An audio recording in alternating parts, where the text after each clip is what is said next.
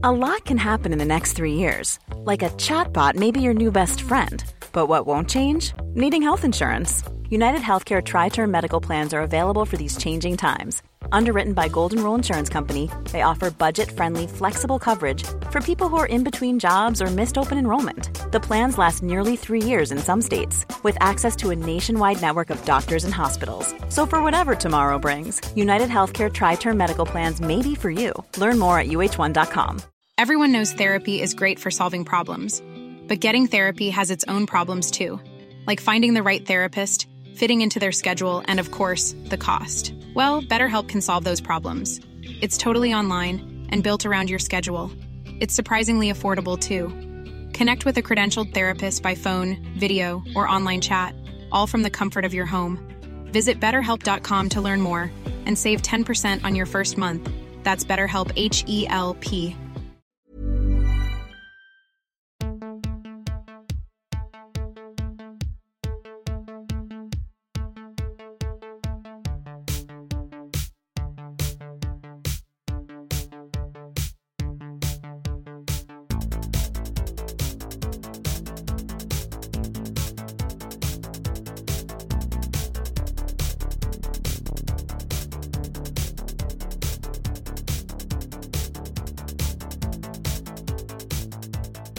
Welcome to Bad Dad, Rad Dad, where we look for better dads one movie at a time. I'm Kylie. I'm Elliot. We're going to talk about the movies we watched this week before crowning the baddest dad and raddest dad of them all. As always, dad is an energy, not a gender. Something we wanted to touch on quickly right off the bat was we were sitting around this week and thinking about, we haven't said a word about the WGA or the SAG-AFTRA strikes, which is a bit remiss for us, as we, for all intents and purposes, are movie journalists. Yeah, we're journalists. Yeah.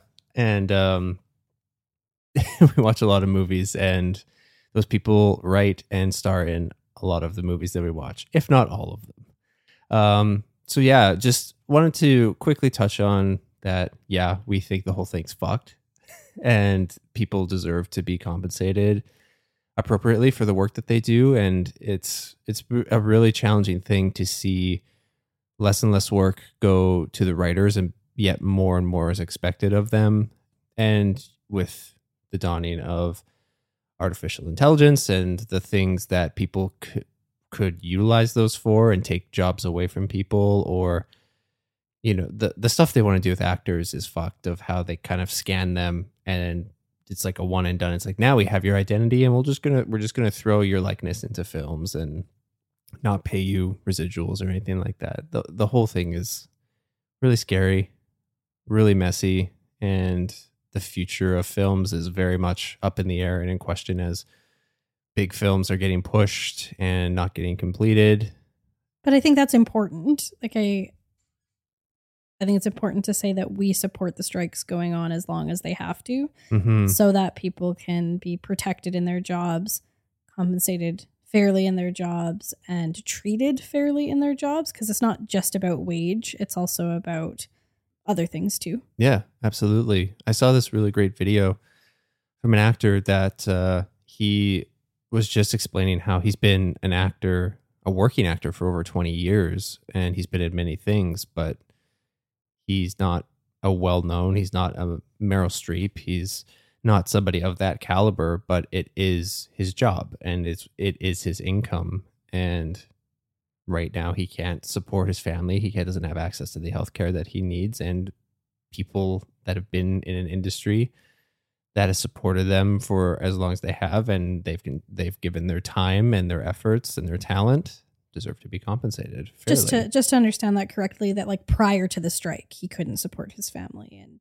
didn't have healthcare. Yeah. That it's not because of the strike that he's saying he can't support his family. Yeah, sorry. Yeah, that's correct. Because I mean, that is a tricky thing. Like, striking puts the most vulnerable people in increasingly vulnerable positions. And there are a number of well-known actors who recently donated to SAG-AFTRA in quantities of over $1 million or more, so that they could support some of these people who, like, they have no income right now.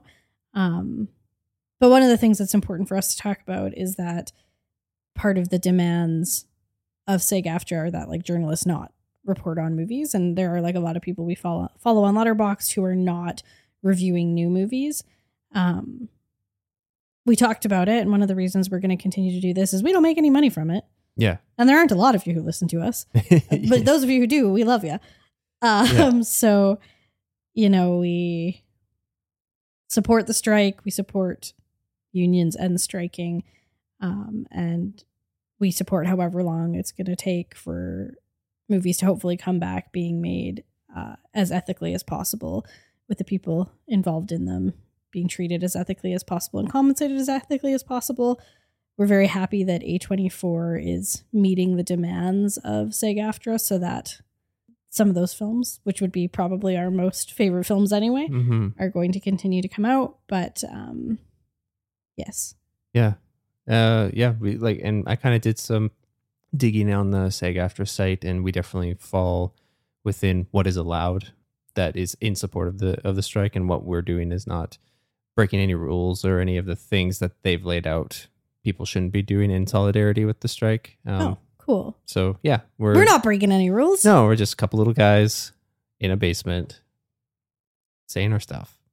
But yeah, not making any money. Nope. But having a lot of fun. Having a blast. So yeah, if you don't know about the strikes and you haven't, I mean, I think it's worth reading through like the demands of SAG-AFTRA, because when you see often how little they're asking for and how big studios are refusing to meet that, you realize that it's pretty gross. And then some of the things that they're just kind of preemptively looking towards with AI and stuff, it's, you know, I think that this sets a precedent for other jobs as well. And I really hope that the union is able to hold the strike until they get what they want, because I do think it's going to have an effect on other landscapes that are dealing with similar issues. Yeah, totally. And I feel like this sort of thing is definitely a lot closer to your line of work, in the sense that you're part of a union, and if the teachers in Alberta were to go on strike, you would have to participate in that as well. We don't go on strike as a province. We go on strike as districts. Right. So. But I would have to. Yes, this is true. Yeah. I am just. We did do a strike vote a couple of years ago, last year maybe. Yeah. And it was like close. Very close. Yeah. Meanwhile, I work in the private sector. Just a shill. Just pushing pixels and I don't know. Not as cool. Well, you just don't have the protections. I don't have the protection. But we did watch 6 movies. We did. And we should talk about them. We should. Let's get into the first one. So we went back to Metro Cinema for the last film in their Land of Lynch series. So we kind of bookended it. We went to the first one in the series, and we went to the last one in the series in the theater. And we saw 1980's The Elephant Man. It's a biography/drama. It was directed by David Lynch.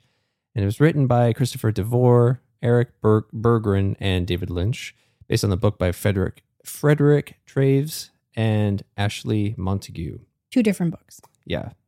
Stars: Sir Anthony Hopkins as Dr. Frederick Traves, John Hurt as John Merrick, Anne Bancroft as Mrs. Kendall, Wendy Hiller as Mother's Head, Freddie Jones as Bites, Michael Elphick as Night Porter, and Hannah Gordon as Mrs. Traves. Synopsis: a Victorian surgeon rescues a heavily disfigured man who is mistreated while scraping a living as a sideshow freak. Behind his monstrous facade, there is revealed a person of kindness, intelligence, and sophistication. What do you think of Elephant Man? I don't love that synopsis, but I couldn't find a better one myself. So I know. Yeah, it's a little icky, but so I saw this movie for the first time when I was 12, which is wild. Yeah. And I don't remember much about watching it, other than I'm fairly certain I saw it with my friend Keely at her house. We were friends at the time. And I'm assuming I was the one who was interested in watching it, because I was really into urban legends and I had books about like the history of freak shows as a 12-year-old. Weird. And I didn't know who David Lynch was for many years after this, But I guess this was the first David Lynch film that I ever saw. And I haven't really revisited it, which is also interesting to me because in my first undergrad degree, I did an honors degree where I had to write a thesis. And my thesis was on what I argued was like the proliferation of the history of freak shows in TV and movies. And I did like a ton of research. That's so, but I was researching other people's thoughts about how freak shows like persist in different ways, even though we don't have like the actual sites that we go to.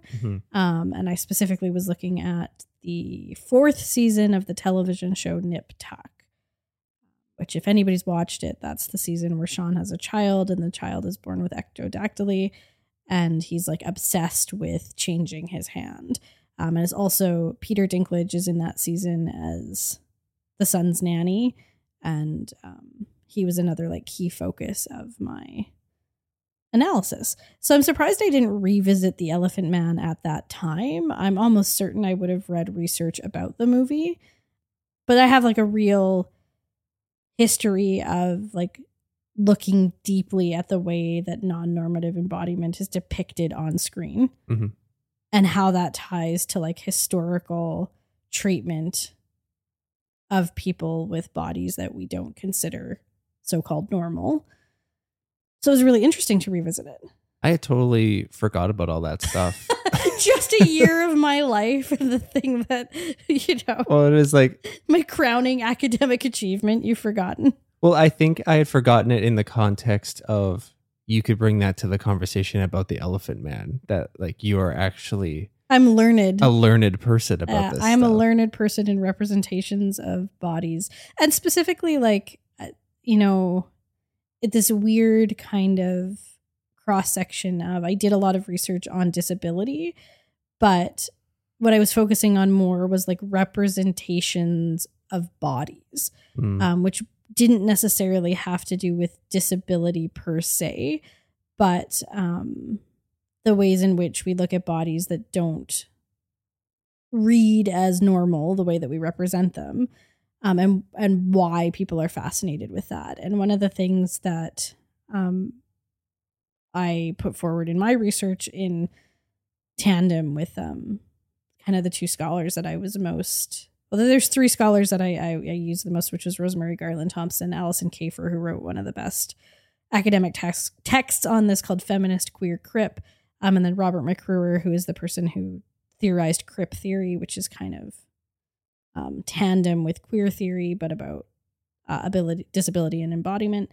But one of the things that a lot of these scholars put forward is that the freak or the freak show is as much about gender and as much about like species and humanity and race as it is about disability, because the freak was the half man, half woman, and it was the Elephant Man, and it was the little person, and it was right. So the bearded lady. Yeah. So you've got all of these kind of, you also had people who were like there's a lot of like kinship with people doing fat activism, because they had like large people, and like, I don't want to use the language of freak shows because a lot of it is really gross. But a lot of my research suggested that there's a lot of kinship and potential like generative crossovers through the freak, like through the figure of the freak, because my favorite thing that these researchers have put forward about the freak as a concept is that the reason they suggest people are fascinated with freaks and have been then and now is that the freak shows us that these categories are already failed. That like there isn't that much distinction between a man and a woman. There isn't that much distinction between an elephant and a human. There isn't that much distinction between a thin body and a fat body, right? That these categories we create and we prop them up as normal, but they are already failed. And they already aren't singular and perfect. And I was a little nervous going into this film because I love David Lynch. And as we've now shown, even though you forgot, I am a learned person on not just histories of freak shows, like the reality and historical treatment of people within freak shows, but also specifically representations of freak shows and then non-normative bodies in television and film throughout history. Like I've spent a year of my life looking at this. So I was nervous that I would find this really unethical, but I didn't. But I did and I didn't. So in terms of like what Lynch is doing, I thought that his film is doing some really interesting stuff in like confronting the viewer with a fascination with John Merrick through like a motif of looking. Because that's what traditionally was happening in freak shows, is people are paying money to go and look. And other people have kind of written about this better than I have, but in the film, we don't actually see John for quite a long time. We see other people seeing him. And what that does is it actually makes us look at the lookers more than it makes us look at John. And we're often in these tight close-ups of people responding to the way John looks. And we see awe and we see disgust and we see fear and we see sadness and we see these kind of range of emotions. But the first time we properly see John, it's a longer shot. He's just like in bed. And it's much more focused on how someone else reacts to him than it is on the way he looks. And I kind of, the thought that I had about that was that it turns the lens on the people and almost makes them the quote unquote freaks. Absolutely. And in turn, us, the viewer. Exactly. Because we are also looking. And I thought there was a particularly critical shot for that, in that there's a close up in the same way that we've been closing up on people's faces as they look at John. There's a close up on a camera. And that kind of very pointedly reminds us that in watching a film, we are also a looker. And that the camera is a looker, and that, you know, David Lynch is implicated in this process of looking through the creation of the film. So I thought that the film was very aware of itself in that context, and I thought it was doing really interesting things. I haven't had many experiences watching a film where I've felt both wrapped up and taken by the story that's on screen, but also so focused on as a member of the audience watching this story, which I thought was really powerful in itself. I think we probably felt that more seeing it in the theater. Big time. Yeah. And we sat pretty close to the front, and I think that was really, it was really powerful. I found the movie to be, you know, revisiting it in my 30s when I saw it for the first time when I was 12, and then in between having spent a lot of my academic life focused on how bodies are represented in film and what that means for the way that we understand bodies and ourselves. I found it really moving. Yeah. I found this, it was just heartbreakingly beautiful. Like that synopsis I read says, like, when it's revealed, when we finally get into the meat of the story, which is John Merrick and who he is as a person, and revealing his kindness and his intelligence and his sophistication, which has just been, for all intents and purposes, beaten out of him over the years. At least that's what the movie suggests. And once his personality starts coming through and the interactions that he starts having in his life with these new people that he's meeting through the character of Frederick Traves, there's some real beauty in this story and in this movie. Yeah, this movie was really hard to watch in that there's some very awful like treatment of other people in this. I mean, particularly treatment of John. And then there's some really beautiful treatment as well. And I mean, when I stop and think about it in like a purely intellectual academic lens, I'm like, well, he shouldn't have to be, as the synopsis says, a person revealed to be of sophistication and intelligence for us to want to treat him well and with dignity. So that's, you know, a little troubling, but the film definitely shows what it means to treat somebody with dignity. And I thought it was really, really beautiful. How Lynchian do you think it is?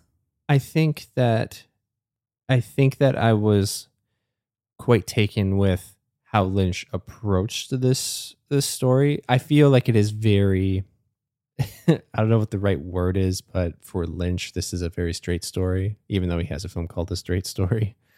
it's very accessible, but it is definitely not without some of its trademark Lynchisms, specifically bookending the movie in the very beginning and at the very end. There is that sort of abstractness, dreamlike quality to it. And there's like bits of that peppered throughout. Like there's some shots of just kind of the city that we're in and the landscape, and we're lingering on like exhaust coming from a place, or like steam or like smoke coming from a smokestack, like just Lynch wanting to set a tone for the place. I mean, it does feel very, this is his second movie and people saw Eraserhead and offered him this. You know, watching Eraserhead in this as like a double feature would be really interesting, because Eraserhead feels like an intensely personal and abstract look at the world. But Elephant Man does feel like it's playing in the same sandbox. It's just it's somebody else's story. Mm-hmm. But I mean, they're both black and white. They're both in these kind of more rundown, icky, like pipey. Yeah. Pipey, cobble streety places. And I do feel like what the film is exploring is very Lynchian. Yeah. And I feel like this film is perhaps looking at like the nightmare of what it means to be a human. Yeah. Well, and it's great too, because there is that exploration of being a human, and then there is that extreme kindness that exists. And like that's where the most emotional parts for me were in these moments of kindness throughout. And I see that sort of kindness reflected in Twin Peaks. Like just like this reveling in the kindness and the openness of certain people that are around. Often in extreme juxtaposition to the opposite, right? Like the most inhumane cruelty. I feel like that's something that Lynch is always exploring, is those two ends of humanity. Yeah. I thought something that was really nice when I was reflecting on this movie, something I thought was interesting was that this is a story through the lens of Frederick Traves of learning and unlearning. Like I think for the time they wouldn't necessarily have that sort of language, or that sort of the sort of worldview that we have now of thinking bigger picture, or kind of thinking of self-reflection and wanting to adjust how one thinks about things. Because I mean, Frederick Traves is not a over-the-top kind person, especially in the beginning once he discovers John Merrick. But through the story, you see him as he's learning about John Merrick and becoming more friendly with him and uncovering truths that I'm sure he wasn't aware that he was going to uncover, both about John, but also about himself. And then his process of unlearning all of these preconceived notions that he had about John or people like John.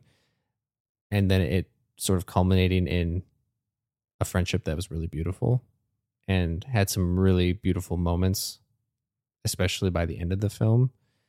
And Anthony Hopkins is such a baby face in this. Yeah, it's strange to watch him be so young. But he's so good. This is his other side of the coin to Hannibal Lecter for sure. Yeah.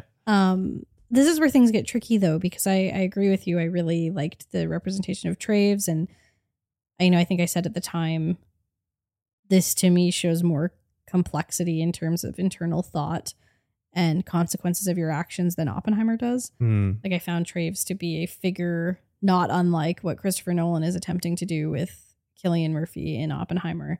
And I was more moved by the way Traves interrogates himself.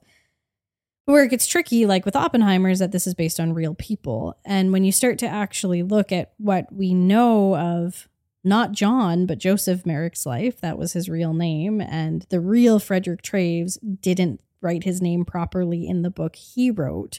And that has proliferated the wrong name throughout history. So already that's troubling. Mm-hmm.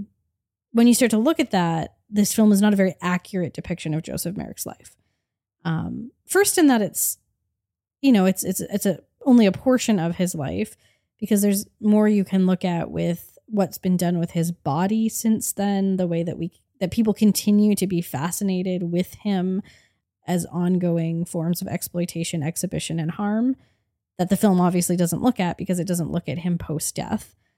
But also the representation of him as like juxtaposed between this kindly, empathetic Traves and this exploitative, harmful, I can't remember the guy's name, but the person who's exhibiting him before Traves comes in, Bites, right? Isn't true to real life. In real life, at least what we know, and what we know is filtered through what other people have written about Joseph Merrick, is that he was really well loved by his mother. He had a really good relationship with her. And then she died when he was, I think, like 11 or 12. And his stepfather was not, or sorry, his father and his stepmother were not as kindly to him. He really struggled as his disability hindered his ability to physically work, as it like he was getting more growths. He struggled to find work. And he, at least as it's represented in historical writing, he was the one who made a partnership to be exhibited in freak shows because that was a way to make money. Mm-hmm. And that he actually had much more agency and much more partnership with the people that he was working with, and that he was paid. They really like make it a very Pinocchio Stromboli thing in this. And that's not to say that didn't happen. It for sure did. But I think when we look at narratives of things like freak shows, it's not entirely ethical to totally strip these people of their agency. And I think to look at the complicated ways that people may be exerting agency within an exploitative structure is important, right? Mm-hmm. That we can both understand that this is a harmful system and a harmful structure, and understand that people had some agency within it. So Joseph Merrick had far more agency, and there's things that happen in the film that did not happen in real life that just prop Traves up as an even more amazing person. Mm-hmm. Even as the film does interrogate the ethics of him. But in real life, Traves wrote this book that is now this like document about Joseph Merrick's life, which we know is not entirely accurate. And then that's one of the main bases for this movie itself. So I love the movie on its own, but then when I start to think about it as a biopic, I'm like, oh, it's not very ethical, because it kind of, first of all, doesn't get John Merrick's name right, because his name is Joseph Merrick. Second of all, it leaves out some of the ways that Joseph had more agency. And then it also doesn't explore anything about what happened to him after death, and the way that his body has been preserved and used in ways that perhaps we should be thinking about, because he was a man of faith and his body should probably have been laid to rest the way he would have wanted it to. Mm-hmm. Right. So all of that, when it comes time to thinking about it as a biopic, I'm like, oh, now I feel really tricky about it. Because if somebody watches this film and thinks they know the story of Merrick and Traves, they actually don't. Yeah. My hope is that people are able to see the movie, because I'm with you. I quite enjoyed the movie more than I thought that I was going to. I was quite moved by it, and I loved it.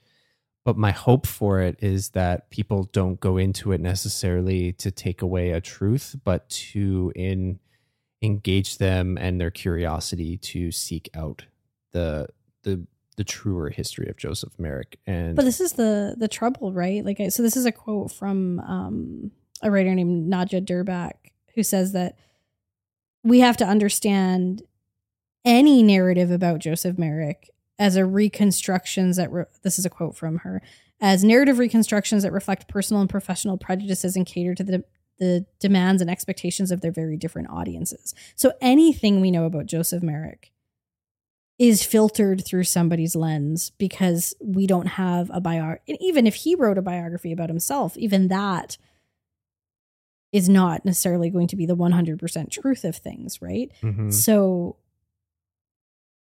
I would just encourage anybody who sees a biopic to not take it as truth.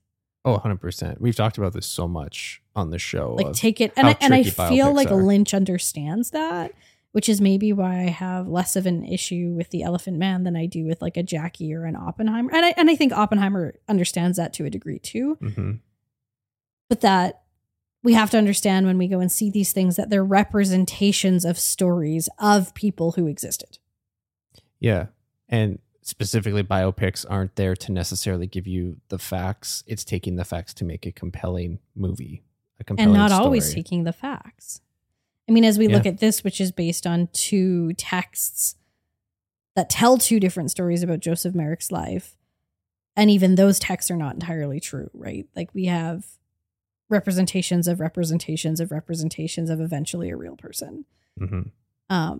So yeah, a lot to think about with that.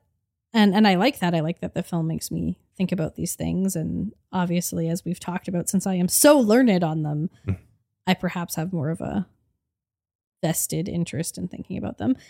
A couple cool pieces of trivia, though.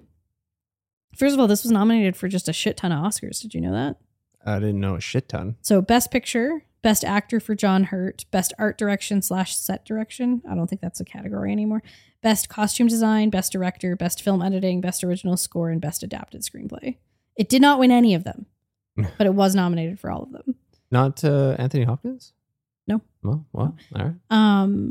I think this is the coolest thing, though, that I learned about this, is that people were outraged that there was no award at the Oscars for the makeup.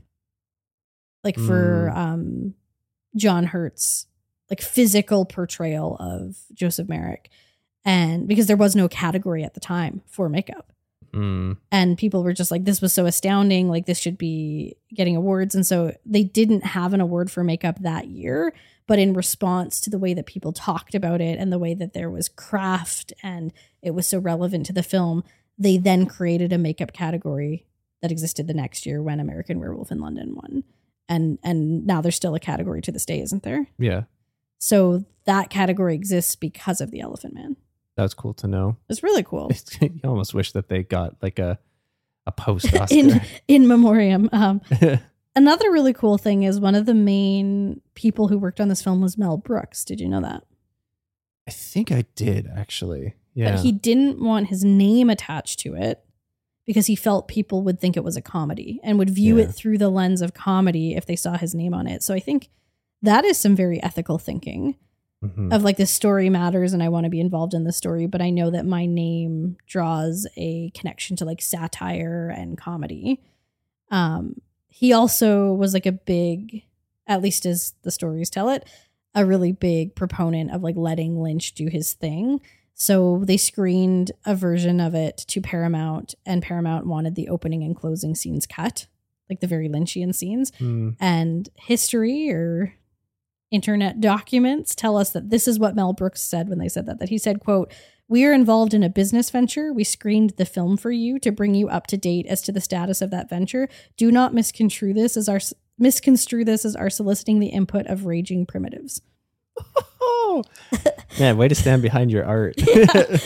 Fuck you, and fuck you. That's so funny. So yeah. I was just thinking, like, I think that was some very smart thinking from Mel Brooks to keep his name off of it. Because can you just imagine, like, from the creator of Spaceballs, or if like it's like Monty Python presents Oppenheimer, same movie, but Monty Python like backed it. Yeah, that definitely makes it feel different. Yeah, one of the last things I want to say about this, which is really interesting to me, is that a lot of critics called this film excessively sentimental and like were critical of it in that way, that it was overly sentimental. And all I have to say is, I don't care. Go fuck yourself. I really loved this movie. I do think there's lots to think about, both as like a piece of art, as a critical examination of what it's looking at from Lynch's own viewpoint. Like, I think he's very aware of it. And then also thinking about just like the history of representation of people's real stories, especially when they're not around and they didn't write enough documents for us to really know what they would have thought of it. Lots of complicated things, but I did truly love it. Yeah, and I think that's really great. And I really appreciate you sharing all of those things, because I think that is kind of the beautiful thing about this movie and movies like it, is that it can give you such a wonderful experience that you can take so much away from, both joyful or complex and complicated. And I think that's really great. Or both. Absolutely. How did it make you feel? The Elephant Man made me feel deeply moved by the exploration of dignity. How did it make you feel? Moved and emotionally stirred. All right. That was a long chat about the Elephant Man, but that was a 5 out of 5 for me, so worth talking about. So I took us in another direction that was distressing. I picked the 2004 drama Mysterious Skin. It was directed by Greg Araki and written by him, but based on the novel by Scott Heim. It stars Brady Corbett as Brian, Joseph Gordon-Levitt as Neil, Michelle Trachtenberg as Wendy, and Jeffrey Lycon as Eric. The synopsis for this movie is a teenage hustler and a young man obsessed with alien abductions cross paths, together discovering a horrible, liberating truth. I had it in my mind that you had seen this movie and really liked it, and that wasn't true. I was mixing it up with the movie Brick that Joseph Gordon-Levitt is also in. I've seen this cover and I've heard this title for years. And I had a kind of small understanding that it was a tough to watch movie. But I didn't really know the extent of it. And then I picked it. What did you think of Mysterious Skin? Yeah, I knew just slightly less than you. I know the cover quite well because I looked at it and considered it many times while I worked at Blockbuster. This kind of has come out around the height of JGL's powers when he started to really come into the limelight as a really cool indie actor, or at least what I regarded as a really cool indie actor. I didn't have the context that this was upsetting or disturbing. I just kind of, based on the synopsis, I initially thought that alien abductions were going to be the focus, especially given the title, Mysterious Skin. I'm like, oh, aliens coming in, they're taking over bodies. No. Yeah, not at all. So when the story started taking the turns that it was taking, oh boy. It's heavy. This is one that I think it's worth giving a content warning for. Yeah. So the film depicts child sexual abuse and contains like fairly upsetting, not even fairly, very upsetting depictions of sexual assault, both on children and adults. So it's a very upsetting film. We had never seen a Greg Araki film. He kind of was coming more to my attention because Metro Cinema played the Doom Generation. And I think quite a few theaters were playing it at the time around the world. And I was seeing it pop up on Letterboxd a lot. Seems like a filmmaker that I'm just surprised we haven't seen anything by him, because he's very much like an important figure of queer cinema in the 90s and like alternative queer cinema, where he's not a Gus Van Sant. He's not doing mainstream pictures. In fact, this might be one of his most mainstream, and it's like a pretty upsetting movie. So to get into the movie proper, what did you think of it? I mean, it was very dark and quite upsetting in a 2000s way, if that makes sense. Yep. Like, there is movies that choose to delve into this kind of content in the 2000s. It's just the 2000 sheen that we've talked about many times lends itself really well to making the stories feel even darker and just hit me in a way that films that came before and have come after, when it's dealing with similar subject matter or a darker subject matter, just have the feel is different than what they were doing in the 2000s. The main thing that I kind of came away from this with, even after watching a special feature that kind of talked about this a little bit after we watched the film, was just still having some very uneasy feelings about child actors and how they're used in this film, especially given the subject matter. Yeah, so this film, at no point do you actually see children being harmed. And I think both of us noticed that like, and this is something, we have conversations about as far back as The Shining, and I'm sure further back. of like the actor who's playing Danny Torrance is unaware that he's making a horror film. And I could tell as we were watching it, like, oh, in these scenes of abuse, it's always cuts between the adult actors and the kid actors.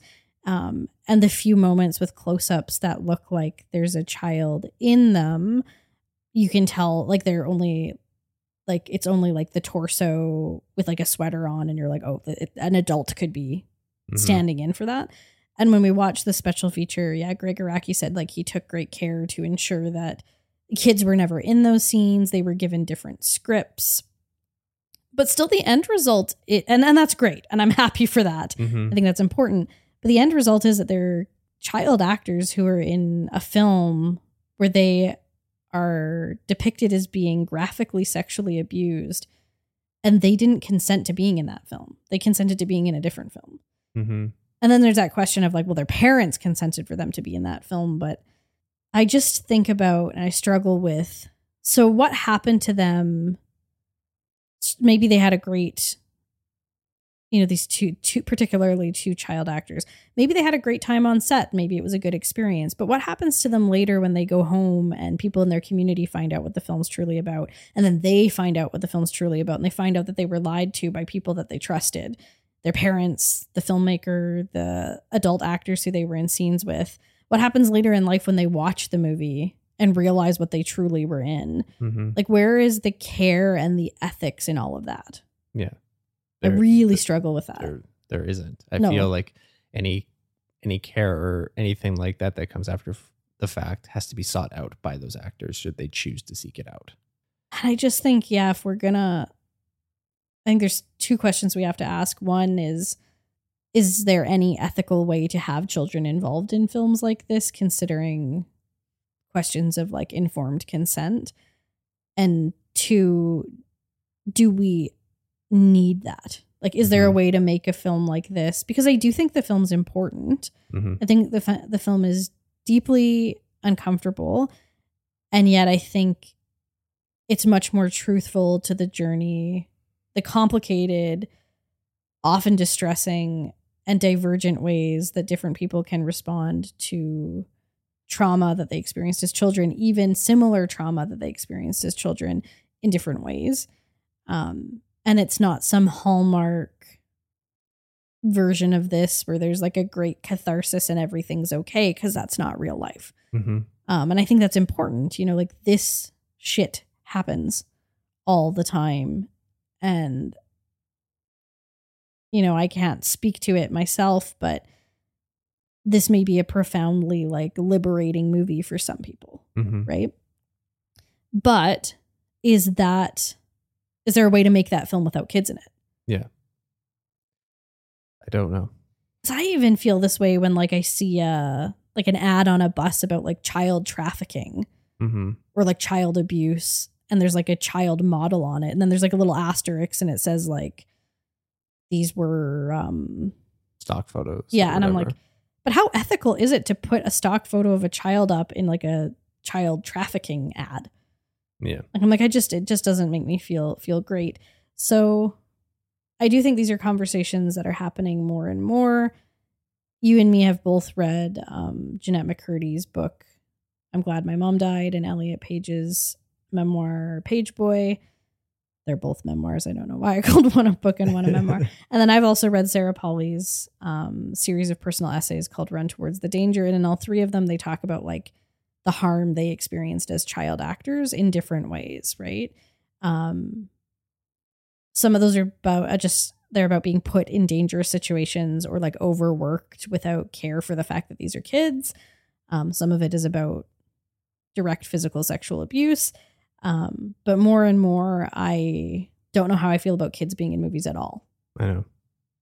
Which is even more complicated when we talk about the last movie we watched this week. Yes, this is true. What I'm looking for then when a kid is in a film, especially like a prominent role in a film where they had to do a lot of acting, is questions about like care and ethics that happened before the film, during the film, and are ongoing after the film.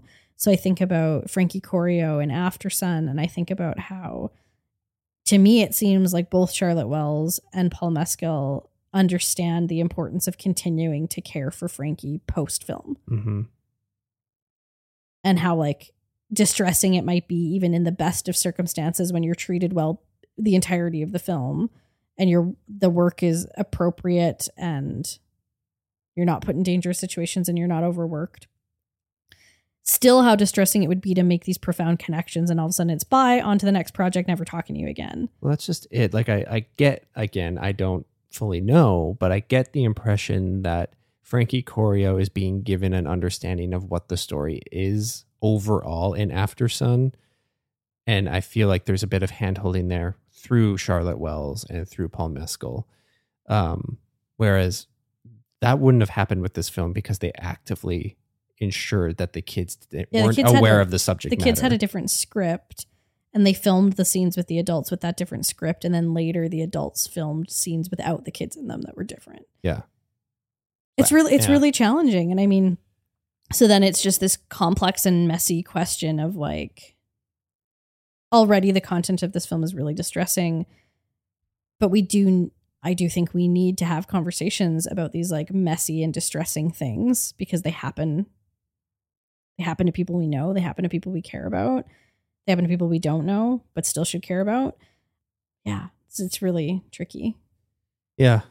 I mean, overall, that was kind of the biggest takeaway for me, unfortunately, because I feel like there are some good performances throughout the film. And like JGL is a really great actor. I don't necessarily always agree with his choices and his reasons for his choices. We won't ever watch Don John again. Yeah.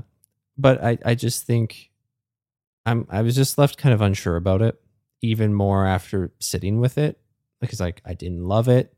I likely won't revisit this film. No, I wouldn't watch this movie again.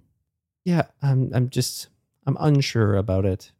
But this film has been praised by psychologists for being very accurate in its representation of response to trauma as a child. Mm. And I think that's important because I think that this isn't the type of thing we see in films about this subject matter. Mm. I think we often see things that are not very accurate to people's journeys. Yeah. I will say after watching this, I'm interested in seeing some of Iraqi's other films. Mm-hmm. Are you? I am. You don't sound like you are. Yeah. No, I am. But yeah, this one is glad I saw it. Won't watch it again. Complicated feelings. Yeah. And I think be worth anyone knowing that the focus of this film is child sexual abuse and that is a like graphic and extended focus of the film. Yeah. How did it make you feel? Uneasy and unsure. How did it make you feel? So it did make me feel profoundly moved. Like I found the journey of the two characters important and moving, but I was distressed by the content. Mm-hmm. And then the ethics of it all. Yeah. Let's talk about something different. Let's go with complicated things this week. Holy moly. Yeah, real heady stuff. Let's get a little less heady and a little more, well, we're going to kick it off with a silly story. But it's my mystery movie pick, and I chose to revisit the 2014 horror mystery thriller It Follows. It was written and directed by David Robert Mitchell. It stars Micah Monroe as Jay, Keir Gilchrist as Paul, Olivia Lucardi as Yara, Lily Sepp as Kelly, Daniel Savato as Greg, and Jake Weary as Hugh. Synopsis, short and sweet. A young woman is followed by an unknown supernatural force after a sexual encounter. So, wasn't originally going to watch this, but I feel like we've talked about It Follows a lot over the course of the podcast. I feel like it's come up quite a bit. And the original plan was that I had chose to watch the movie Watching the Detectives. It was a movie that I watched when I was a teenager, and I remember quite liking it and haven't watched it since then. And I wanted to watch something with a couple Babley babes. So Cillian Murphy and Lucy Liu are in that film. And we got 25 minutes in and we DNF'd it. Did not finish. I can't remember the last time we DNF'd a movie. No, but it wasn't good. No. And I couldn't fully remember the rest of the movie, but you looked up the wiki and read the plot summary to me, and I'm like, this isn't good. This is just like some toxic relationship shit that a teenager would find compelling, but an adult is like, no, that's just not a good relationship. That's bad storytelling, PD. It is. So yeah, you were the one who was like, do you want to stop watching this? And I was like, yes, please. Yeah, so I wasn't going to say that about your pick, but I was like, I don't like this. Can we stop? Ready to give something a 1 star, you know? So yeah, we DNF'd it, and I wanted to salvage what was left of the night, and I wanted to ensure that it'd be something good. So I chose It Follows. What do you think of It Follows? I love It Follows. This is one of my favorite movies, period. And it's been on our mind lately because we recently got our Rucking Fought and It Follows shirts that we ordered.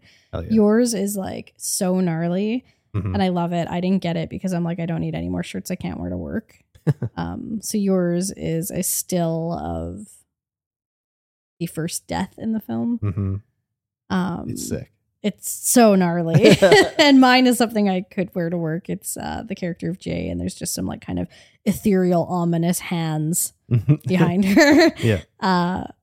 The first time we saw It Follows, this is so interesting because what I learned in reading about it is that it actually was originally meant to be a straight to DVD, like straight to streaming thing.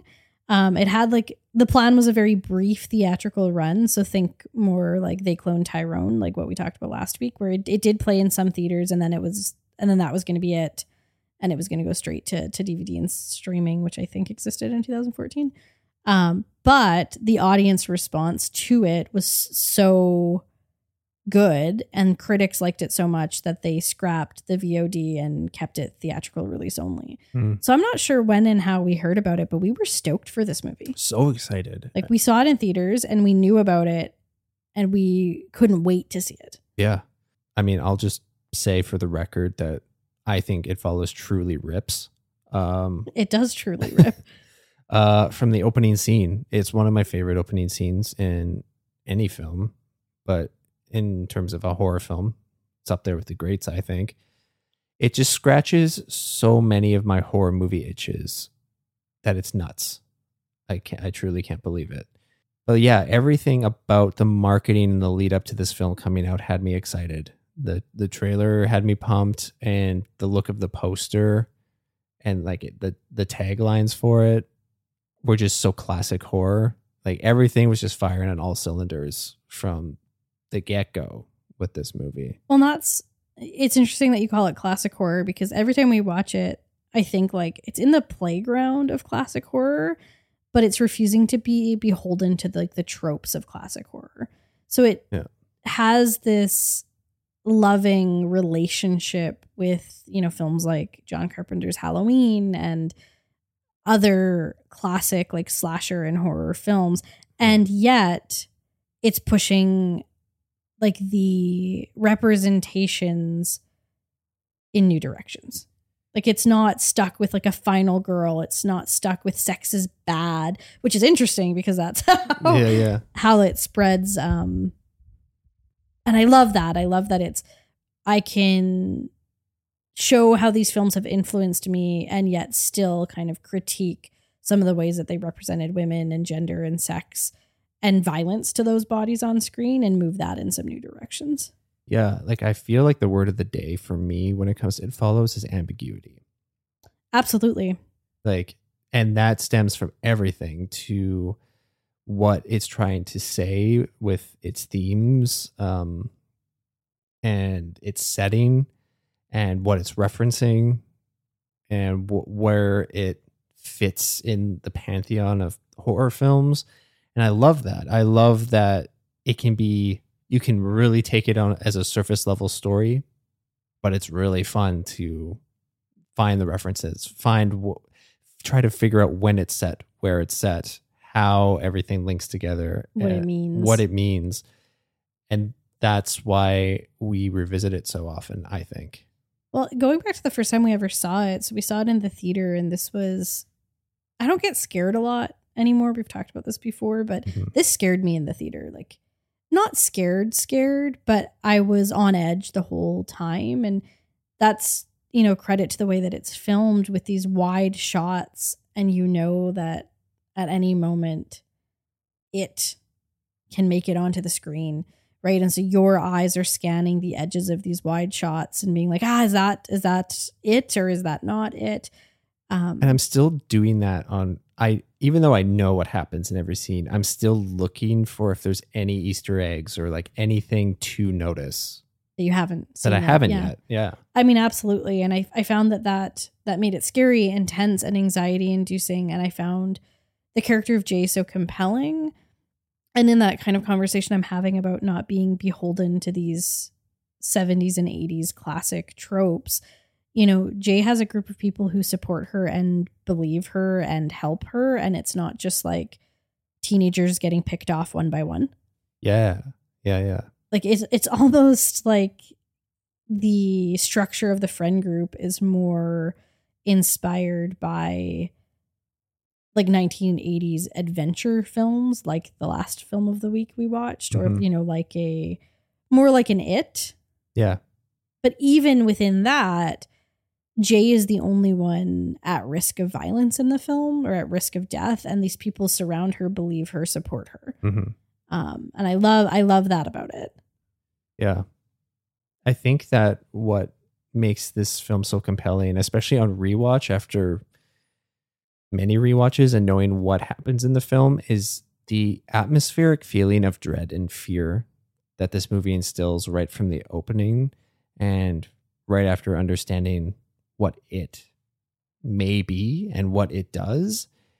And and that fear and dread is conveyed so well through the performances and the framing that that's what just draws you in and draws you back and keeps you compelled through the whole thing. And it just makes it a fun experience, both for the first time and on subsequent rewatches. Just the atmosphere established in this film it's so good. It's so juicy. And that is, you know, that's something that we didn't consciously notice, but have since noticed and since read about, that there's this creation of like discomfort and like you said already, ambiguity through the fact that the time of year is unclear, like the season is unclear because the characters keep wearing different, like some are wearing like summer clothes and then they look like they're wearing winter clothes and no one ever, like it just doesn't jive. You can't tell what like decade it is. Like, is this the 70s or the 80s? Is it now? There's like technology, but it's not technology we have. Difficulty in placing if the opening scene is before or after the events of the movie.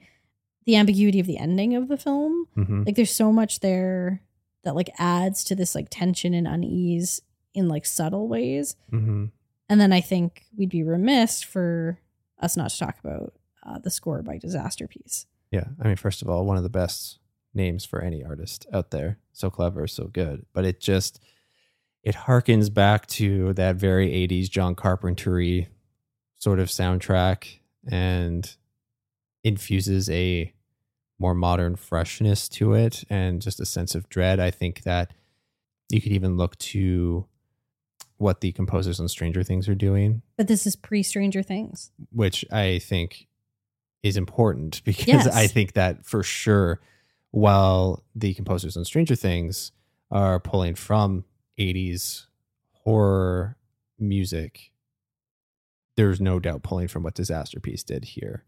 And Disasterpiece has gone on to do some great scores. He most recently did Marcel the Shell with Shoes On and Bodies, Bodies, Bodies. So working with A24. This feels like it should have been an A24 film. Yeah, if it had been around producing films back then, which like I feel it's not far off from when A24 was really kicking into gear. But yeah, it just missed. It's like Beginners. Like Beginners totally would have been A24 movie. Especially with that Mike Mills works with. Yeah. With them now.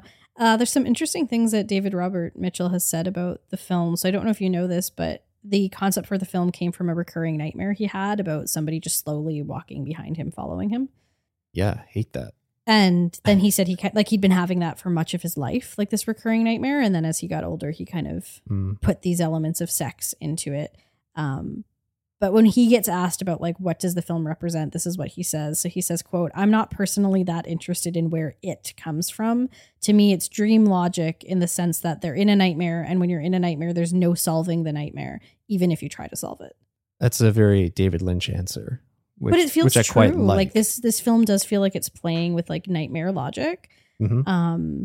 He's referred to the group as like a Scooby gang that's like trying their best to do things, but the things that like I've heard critiques of like their attempts to solve the problem as like stupid, and I'm like, and David Robert Mitchell would say yes it is, because they don't know what else to do. Mm-hmm. Like they're trying absurd things because the situation is absurd.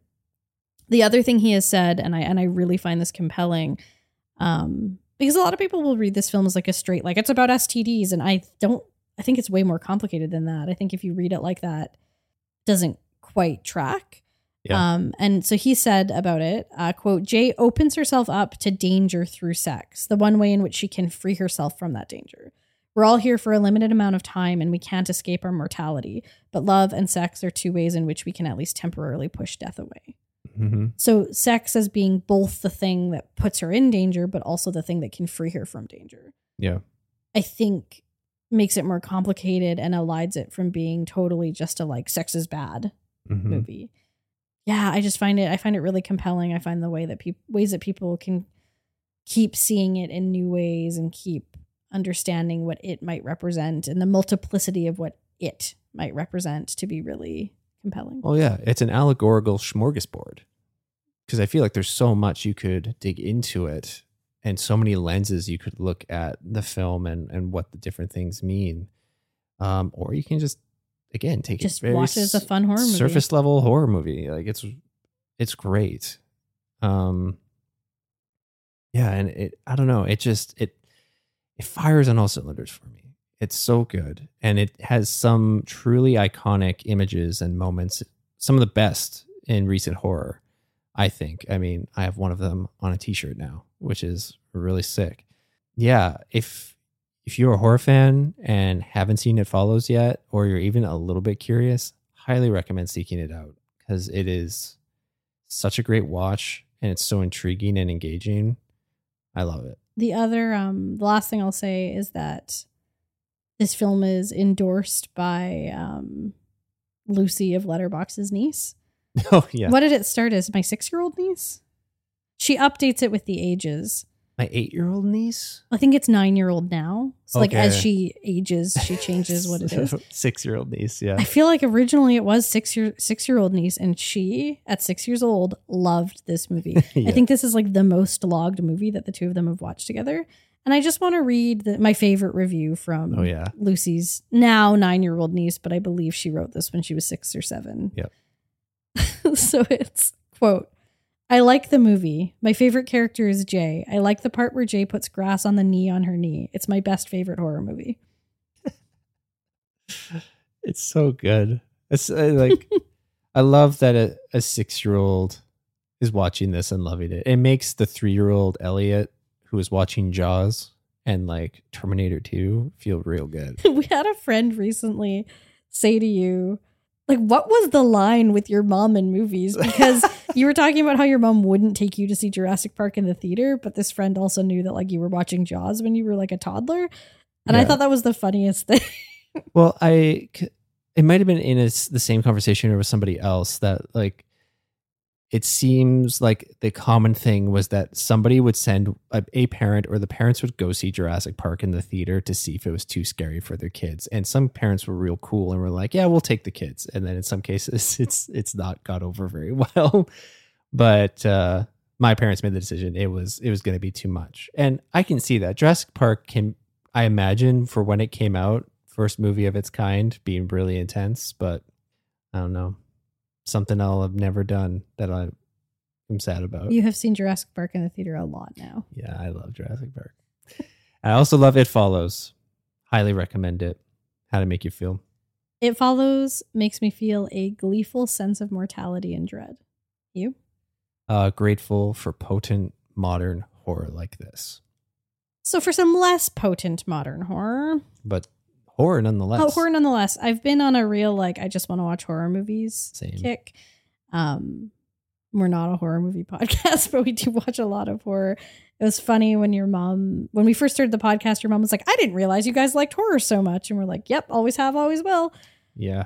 But I wanted to watch something. You had said you were in the mood for something fun. And I'd kind of had this as one I wanted to rewatch. Something that we've seen once and we hadn't watched again. And we had liked it at the time. So I picked the 2011 horror thriller, You're Next. It was directed. It was directed by Adam Wingard and written by Simon Barrett, starring Sharni Vinson as Aaron, Joe Swanberg as Drake, AJ Bowen as Crispin, dumb name, sorry if that's your name, listener, Nicholas Tucci as Felix, Wendy Glenn as Z, and Ty West as Tariq. The synopsis: when the Davidson family comes under attack during their wedding anniversary getaway, the gang of mysterious killers soon learns that one of the victims harbors a secret talent for fighting back. What do you think of You're Next? You heard that right. Ty West, writer-director of X and Pearl, amongst other things. When he showed up, I was like, what are you doing here? Well, this is just in general a smorgasbord of mumblecore filmmakers. So Joe Swanberg he made Hannah Takes the Stairs with Greta Gerwig. Oh. And he made Drinking Buddies. Oh, yeah. Like he's like part of that like mumblecore Duplass brothers scene. And I believe there's a woman in the mix here who's done some stuff too, but I looked at her films and I hadn't heard of any of them. Right. So it feels like it's kind of like just a little group project. Yeah, it's kind of cute. It is kind of cute. And and a bunch of them have been involved in those VHS movies. Right. Yeah. I mean, I love that we're living our little horror fan life this week. I feel, in addition to scary season being October, Halloween season, I love watching horror movies in the summer. Yeah. There's just especially a movie like It Follows, even though we talked about how ambiguous it is in its time setting, it feels like a summer movie to me. And I love that. Texas Chainsaw is a total summer movie. Totally. And I when I was a kid, I used to go, I think I've probably told this story before on the pod, but when I was a kid during the summer, when I was off, I would just ride my bike to the video store, get 7 horror movies for 7 nights for $7, a case of Dr. Pepper and like some junk food, and just watch horror movies over the whole summer and just do that every week. Exact same thing, but I always stopped at Red Rooster for a Slurpee. Hell yeah. They had some killer Coke Slurpees. They really did. They were the best. Only Slurpees I ever liked. Yeah. R.I.P. Red Rooster. Indeed. But yeah, it's just horror movies and watching horror movie after horror movie after horror movie, which we did with our buddy Lori, which we'll have. Oh, that was so fun. We'll have an episode about that coming up. But summer is just so synonymous with doing that. So this is the perfect kind of summer horror movie. Like, yes.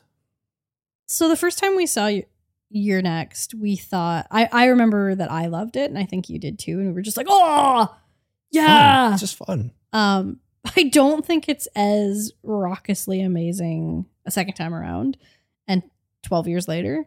Yeah. But it's still pretty fun. It's fun. It's easy.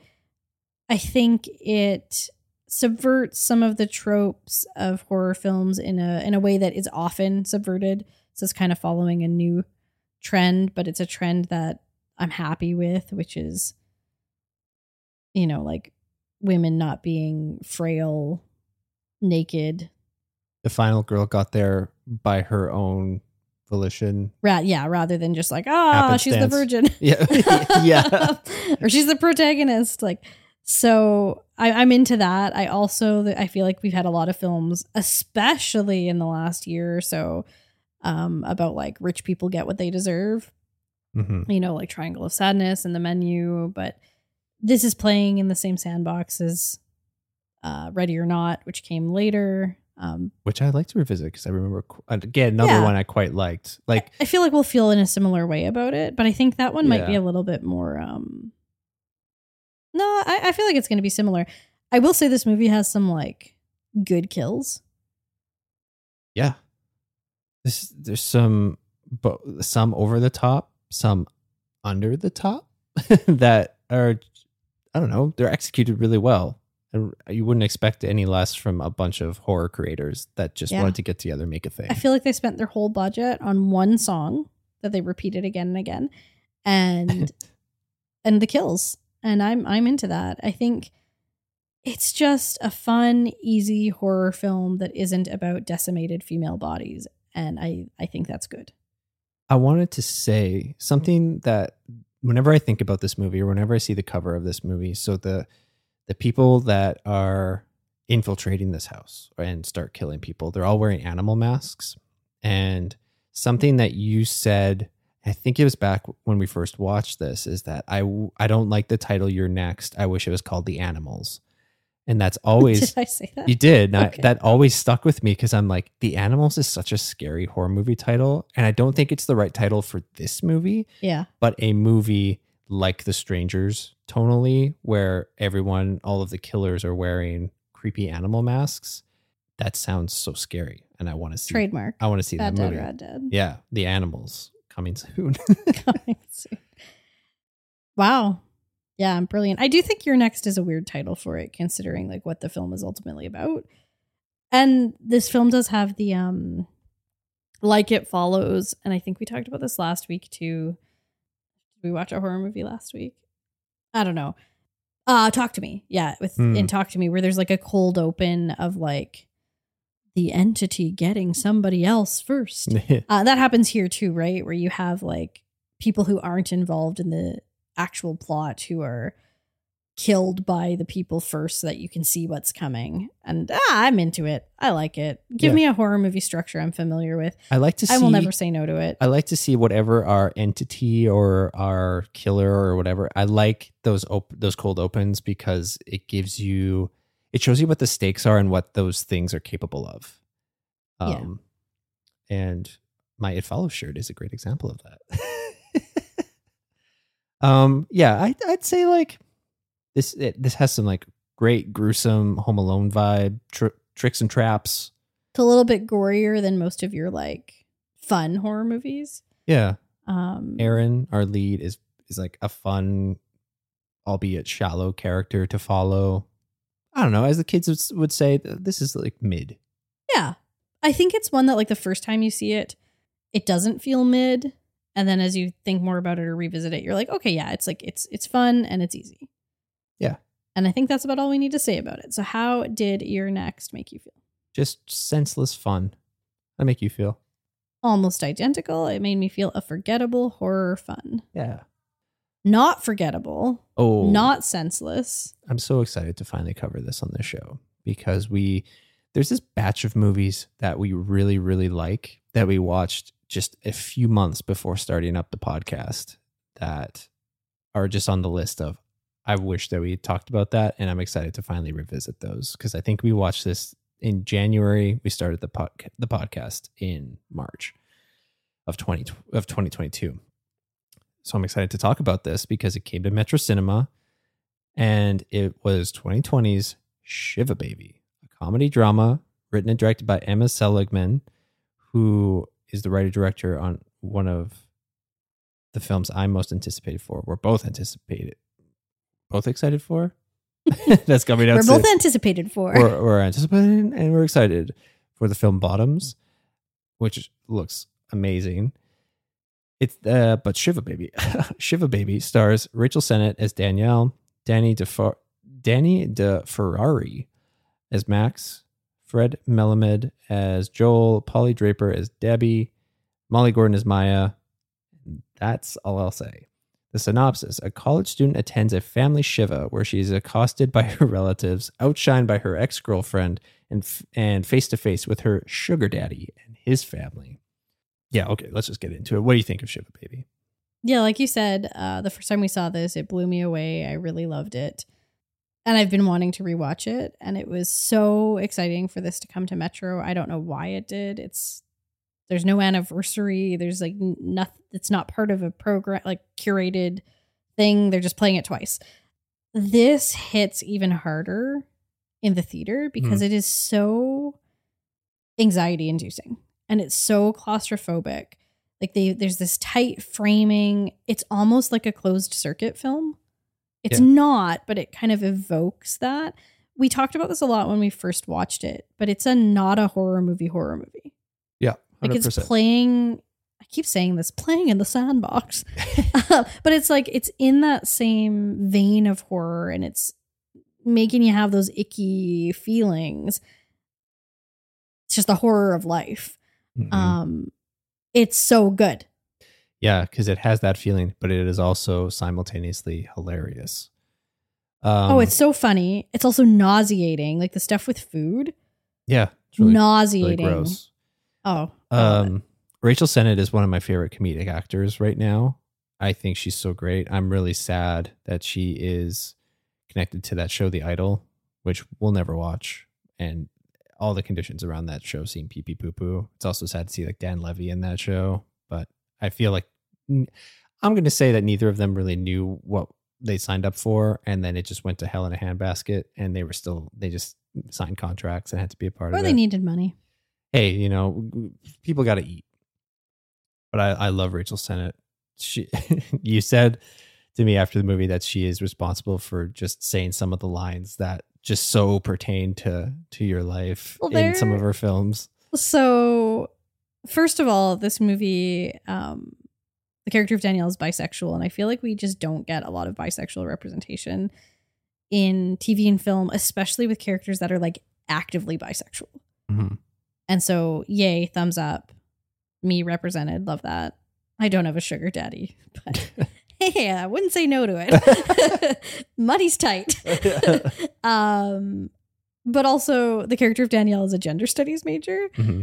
And there is a sequence in this film where she's trying to explain what gender studies is to a group of like her parents' friends and her sugar daddy at this Shiva.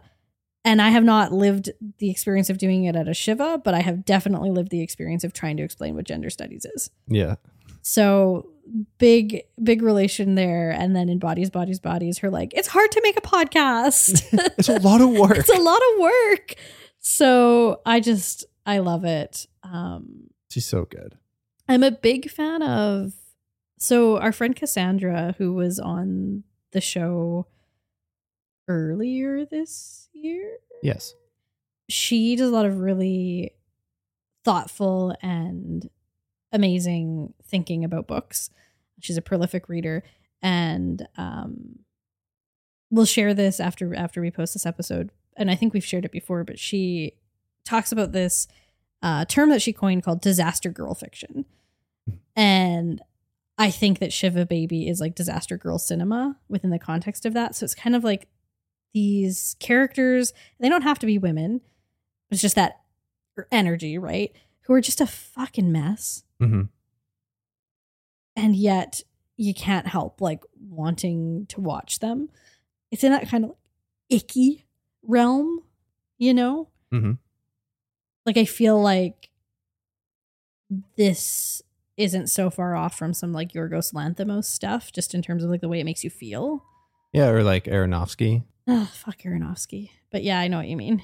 Yeah. I don't like him as a person, but I get the connection.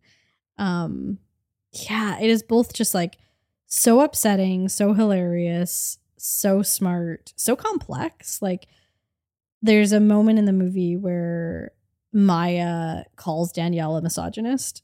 Yeah. And I'm like, legitimately, like you want to support her in what she's doing, but you're also like, you're kind of being a jerk to other women. Like, what's your problem? And I feel like the film is very self-aware of that. The writer-director, Emma Seligman, this is based on a short film that she did for film school that she then expanded out. And Rachel Sennett was in the original short film too. And a couple things that she said about it, which I really love. So one thing, Emma Seligman is bisexual, and she wanted to like expand that story out. So she said, quote, "If no one watched this movie except for some young bisexual women who feel seen, then I feel like I've done my job." Yeah. So that's cool. Mm-hmm. She also said she wanted to show through Danielle, quote, "A pressure to be perfect manifests itself in women long before marriage and kids come into focus," and that she wanted to explore how the power of sex is limited.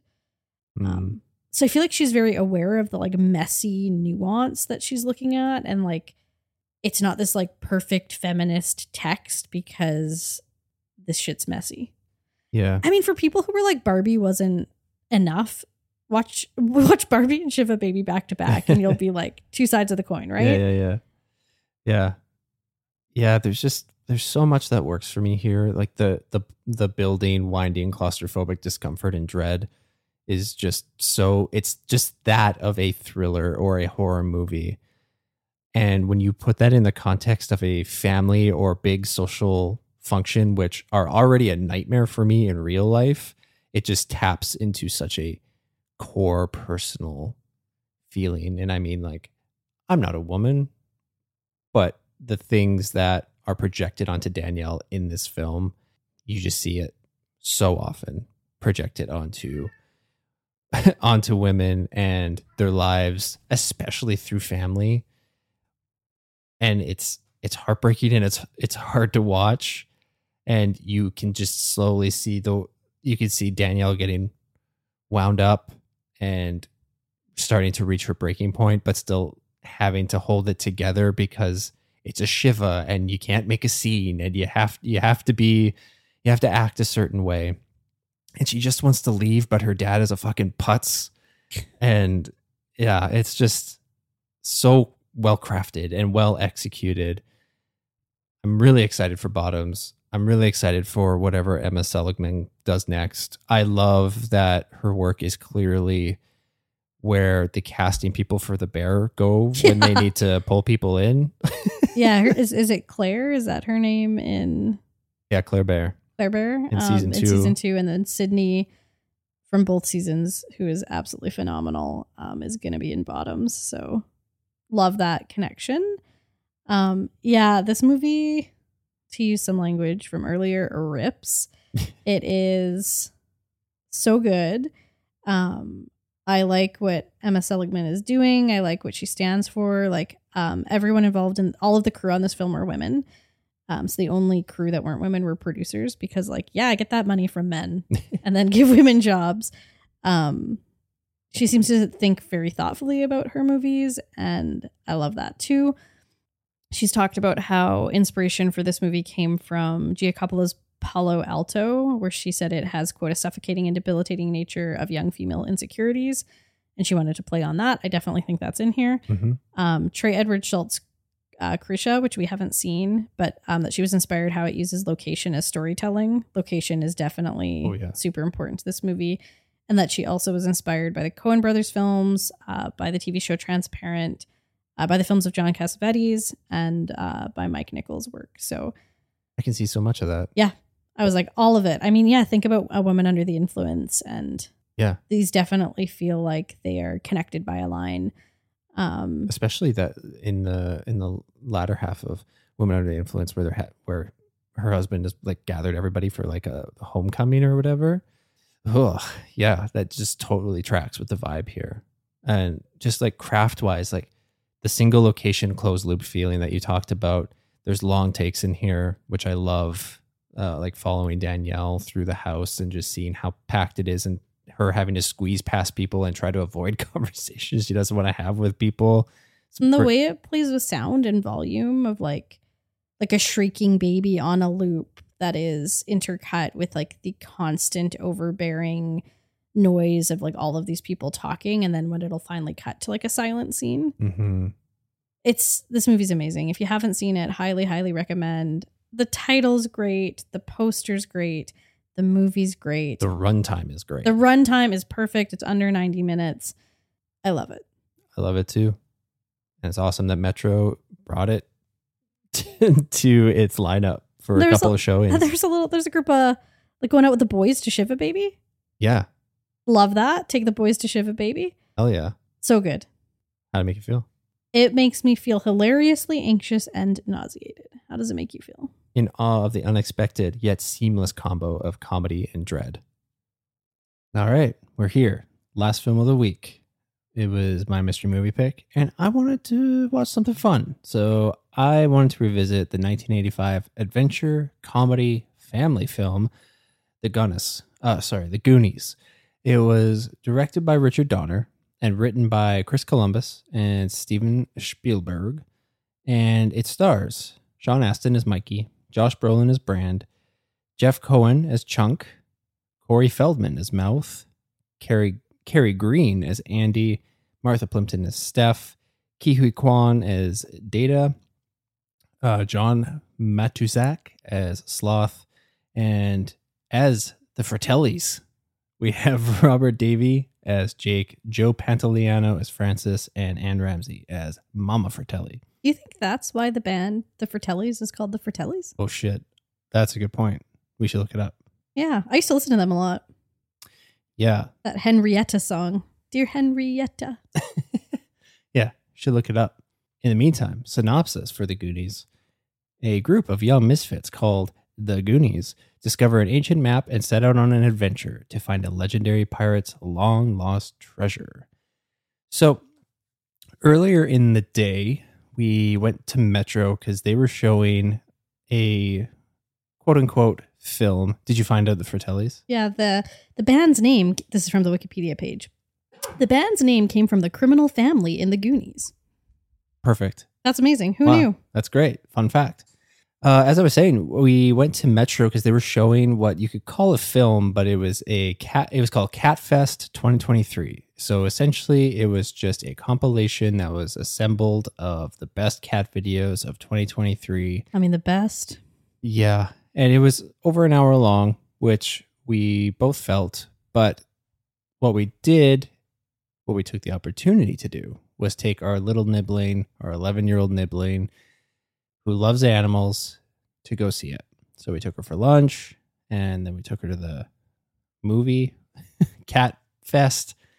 One of the biggest surprises was how busy it was. It was lined up around the corner, and it was really funny because there was this huge lineup, and there was these young guys that drove by in a car that were yelling at the line. They're like, "What's going on? What's happening here?" And a bunch of kids just said, "It's Cat Fest." They actually yelled, "Cat videos." That's amazing. They're like, "What? Cat videos?" So funny. But I was kind of in that fun, childish kind of mood in choosing the Goonies. Also had a bit of a, I don't know, gross experience, frustrating experience with the people sitting behind us who, at one point, just before the movie started, it sounded like they dropped something and there was a lot of scrambling to clean it up, but we didn't really pay it much thought. It was like, oh, they spilled some popcorn. Yeah, sure. And then a little bit of time passed and all of a sudden your shoes start slipping and sliding around. And then, like I thought I was in like a cartoon. Like I was like, it was really bad. It's like, why are my feet sliding out from under me? And I've got restless leg syndrome, so my feet are often dancing. It turns out they dumped a whole ass milkshake that was starting to flow down towards the front of the theater and under your seat. So we shifted over. It was weird that they didn't tell us, that they didn't say anything or apologize or anything like that. Or be like, "Hey, you guys might want to move because we spilled a milkshake and it's going to be under your feet and like all over your bags in like 2 seconds." Yeah. So we moved, and then the slippy turned into sticky very quickly. I got a little bit of it. You got the worst of it for sure. A whole right foot. And if you've listened to the podcast before, you know I worked in a movie theater and had to clean up wet messes that were left overnight and were no longer wet messes that were easy to clean up and mop up, etc. So we headed out and made sure that we informed the staff in the instance that maybe those people weren't going to say anything. And I got the vibe that they weren't going to say anything about it. So I totally wrecked the day of one of the employees at Metro Cinema by saying, "Hey, somebody spilt a milkshake. It's just in the front here. But I wanted to let you know because you'll probably need a mop." And it's just like, okay. Just all the air left the room for that person. But anyway, not a rad wreck, but a recommendation is that if you see somebody make a big old mess and they aren't going to speak up about it, just do the nice thing and just let the theater people know because they'll appreciate it. Even though it sucks that they have to clean it, they'll appreciate not having to clean it when it's harder to clean. Okay. What did any of that have to do with the Goonies? I just wanted to express that I was in a fun little kid-esque mood because of going to the cat because video of going fest. to the Cat Fest.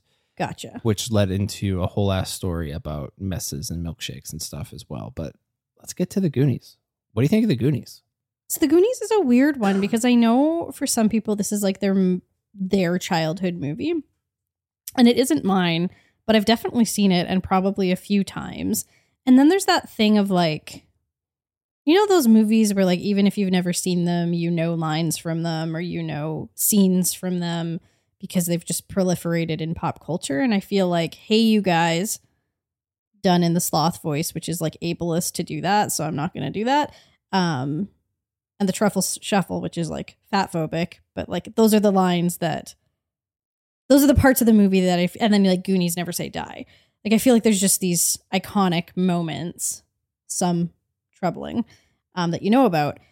The only thing I really remembered outside of those moments is that I had a big old crush on Josh Brolin on Brand with his, you know, Ken's doing it in the Barbie movie, Brand's doing it in the Goonies with his little bandana, and little Kylie liked that.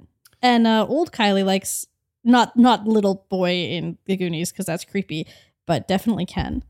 Yeah. I mean, who didn't have a crush on Josh Brolin as Brand? Honestly, I think one of the people I dated in high school kind of looked like a more Dutch version of Brand. I see it. Yeah. Yeah, I know what you're talking about. I see it. We'll keep it at that. But yeah. So had you not watched this since you were a kid? I don't think so. You? Yeah. I don't think so. I feel like I didn't, like maybe I revisited it in high school, maybe, but I don't know. It's been a while. And this wasn't a regular for me. I wouldn't return to it. It's no Gremlins. Over and over again. No. And it's not like a Home Alone or anything like that either. But it's awesome. And like I'd watch it whenever it was on TV, which was quite often, I felt like. Oh, so you've seen the cut with the octopus. Oh, I don't know. Was that the TV version? Yeah, apparently there's 2 additional scenes that got cut from the theatrical version that for some reason are often put into the TV version. Interesting. And one involves an octopus, which is relevant because the last line of the movie is Data saying something about an octopus that like makes no sense within the context of the movie. Yeah, I was like, oh, they're just exaggerating what they saw. Nope, there's actually a scene with an octopus. I was glad you picked this because it's actually been on my radar to pick. Oh, to just be like, how does this hold up? What do I think of it now? And I have to say, I had a really good time. Yeah. Like I really liked it. Like I'm not going to 5 out of 5 it or anything, but I really liked it. Yeah, I mean, it has that Steven Spielberg, Chris Columbus magical charm that is so good and is just so often replicated in anything that has to do with kids riding bikes and going on adventures and cussing. And they say shit a lot. I feel like there is something especially lovely about watching this now and like knowing that like Sean Astin and Ke Huy Quan, and I mean even Jeff Cohen, just like in his relationship with Ke Huy Quan, like grew up to be such sweeties. Mm-hmm. And like to be in this other media where like, you know, is his name Samwise? Yeah. What's his full name? That's it. Does he have a last name? I want to say Ganji, but that doesn't feel right. No, that does. I think that's right. Samwise Gamgee. Oh, you added an M. I said Ganji. Samwise something. And then what's his character's name in Stranger Things? Bill? Bud? Bug? Paul? Nope. Something. Super Bob. That was close. So sweet. And then obviously Waymond is like the ultimate sweet character in any film ever. So like watching it and just being like, oh, little Ke Huy Quan. Oh, little Sean Astin with braces. They're both so good. Sean Astin is adorable in this. Ke Huy Quan is adorable. He's so good. And on this watch, I'm just so sad that he's not in more films. Like, when I was putting my notes together for this, I rewatched his Oscar speech from this past year. Of course you did. And it's so good. I rewatched the laundry and taxes scene because it's so good. And just this week, we watched the trailer for season 2 of Loki. And I totally forgot that he was going to be in it, but he popped up. I'm like, God damn it, Ke Huy Quan. Yeah, and I like literally don't give a shit about Marvel anymore. And him being in Loki kind of makes me want to watch it. But he also was in that American Born Chinese, and we didn't watch that. So yeah, that's true. But they're both great. Josh Brolin, Thanos himself, super Babley in this. And like Martha Plimpton. I loved her introduction in this because she's got just like cool vibes. But like she's got non-binary vibes, to be honest, in this. Truly. But her introduction was like her fishing out a crab from like a pool of water, and she like whips up really fast. It's such a weird introduction. And I don't think we got an introduction to Andy outside of when they're in the car. Other than like Brand talking about going on a date with her. Yeah, that's right. That's kind of how we first learned about her. I have to say though, like Chunk won the day for me. Like he was my favorite character. There's this, I think I'm getting this story right in my brain, not that it's going to matter to anybody else, but there's a musician that I follow her like newsletter. And one time, like years ago, not that many years ago, but years ago, pre-pandemic for sure, she did a newsletter, and in it she had a GIF of the Truffle Shuffle. Mm-hmm. And people were really upset at her because she used it as kind of a like humorous thing, and people said like that was used against me in the schoolyard. I was made fun of. People yelled at me to do it. Like it's a painful thing to have you just like use it without thinking. And it kind of became this big thing that this musician doesn't respond well to criticism often. Just getting better, but and then kind of this dialogue happened over it, and I've kind of never forgotten that because that's not an experience that happened to me, and I don't think The Goonies was really the movie when I was on the playground, but I could totally see that happening, right? And I could see people using the character of Sloth to like make fun of somebody too.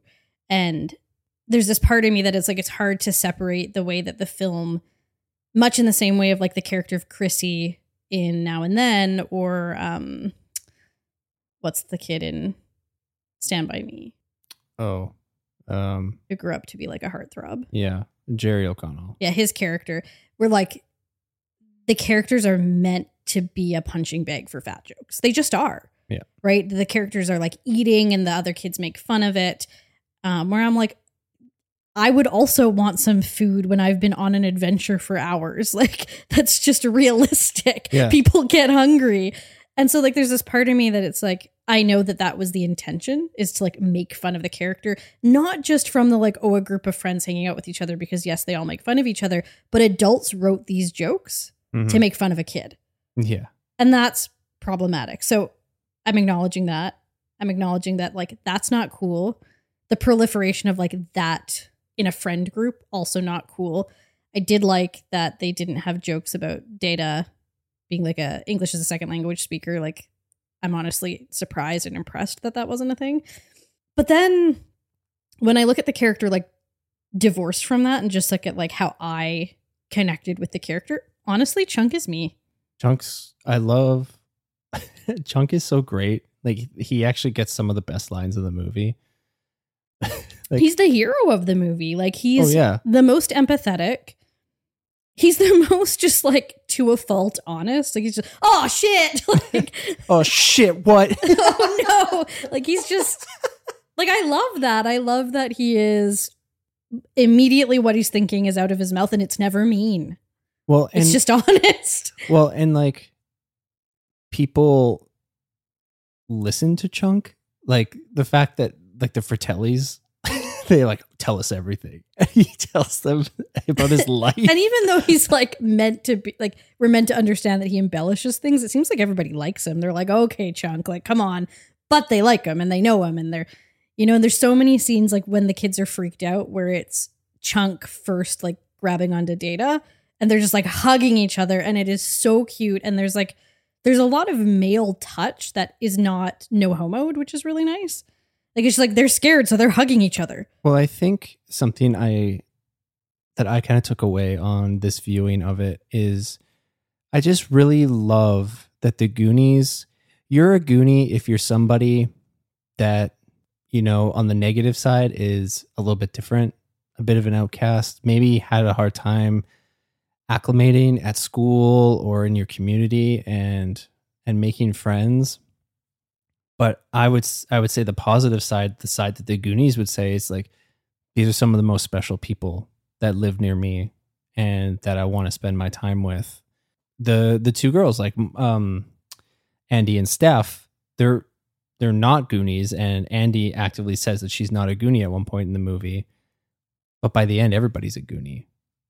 And I think that's just so beautiful. And yeah, it's those moments of where they touch or they grab each other out of fear, that they know everybody's strengths, that they turn to each other when they're looking for leadership, when they're looking for help, when they need Chunk to break something, or they need Chunk to go to the police, when they need Data to like figure out some sort of gadget techie thing for them. And I think that that's really beautiful, that you can become a Goonie if you feel out of place, or if you don't know what your spot is in the community or in wherever you're living. I love that. You said that beautifully. Thanks. The Goonies is pretty inclusive. They need to work on making fun of each other, but they're pretty inclusive. So there was a Goonies oath that was written for the script, but didn't make it into the film. Do you want me to tell it to you and then we can become Goonies? Yeah. Okay. So the oath is, I will never betray my Goondock friends. We will stick together until the whole world ends. Through heaven and hell and nuclear war, good pals like us will stick like tar. In the city or the country or the forest or the boonies, I am proudly declared a fellow Goonie. That's really cute. Through nuclear war, babe. All comes back to Oppenheimer. It always all comes back to Oppenheimer. Another dynamic that I really liked and I thought was really sweet was actually between Brand and Mikey. Yeah, I like he seemed to, in so many movies, the older brother like doesn't want his, or the older sibling doesn't want their like pesky kid sibling around. Yeah, like get out of here, Dorcasoid. Like Buzz, right? Yeah. But in this one, he seems like, yes, his brother gets on his nerves, but he also really seems to love him and care for him. Oh, there's a moment out on like the veranda, yeah. Which is both so funny and so sweet. Yeah, it's so good. It's really beautiful. And like Brand is older than most of the other Goonies, but yet they all feel like equal playing field.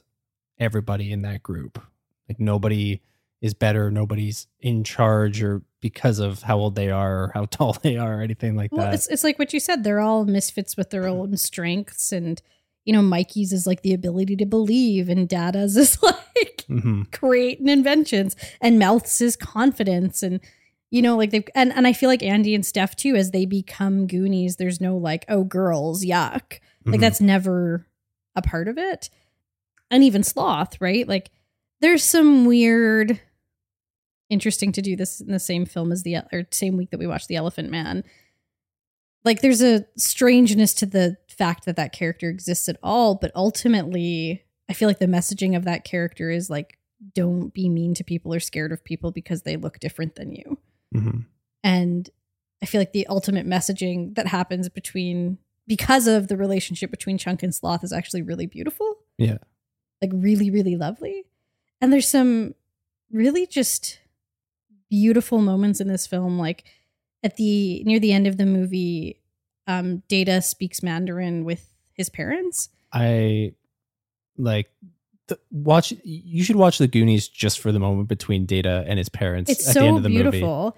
And it's subtitled in English. And I just think like that feels radical for not just 1985, but honestly now. Like in what family films is there a bilingual kid where English isn't their first language? He's not made fun of for speaking English in an accent.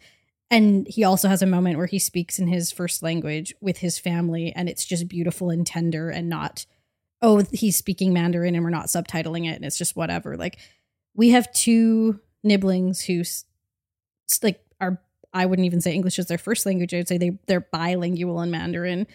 Their father and their grandparents on his side, Mandarin is their first language. And I don't think they've seen a kid's film where a character speaks the same language as them and looks like them. So it's radical even for now. Like I feel like they would, like I said when we were watching it, I hope one of them dresses up as Data for Halloween one year. Because like, I don't know. So there's some problems with it. But there's also some really beautiful things in it. And I think I'm reclaiming Chunk. And I think the beautiful things about all aspects of the film outweigh the problems with it. As long as we can talk about the problems. I agree. And reclaim those. Like Like, I think it's awesome that Chunk wants pizza and ice cream because I also always want pizza and ice cream. Well, you always want pizza. I always want ice cream. Yeah. And like, I also would be super stoked if I just went on an adventure and someone brought me pizza at the end. Mm-hmm. You know, and yeah, I think that's really good. And for the most part, this movie is just a cutie sweetie movie. I have the cutest story to tell you about it though. Okay. So, you know how they say shit a lot in the movie? Mm-hmm. So Data never says shit. Mm-hmm. One time he was supposed to say it, but Ke Huy Quan said shit because he had promised his mom he would never use bad language. Oh, God. So the character says, shit. That's amazing. Which is really, really cute.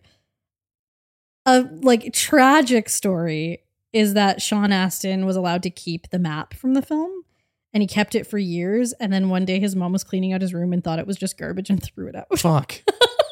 I'd be so pissed. Like, what's this like ugly piece of paper? She just threw it in the garbage. Mom, what the fuck? And then the last funny thing I have for you is that, you know, Chunk's story about like fake puking on a whole audience. Stand By Me reference? Steven Spielberg really did it. Oh, really? Yeah.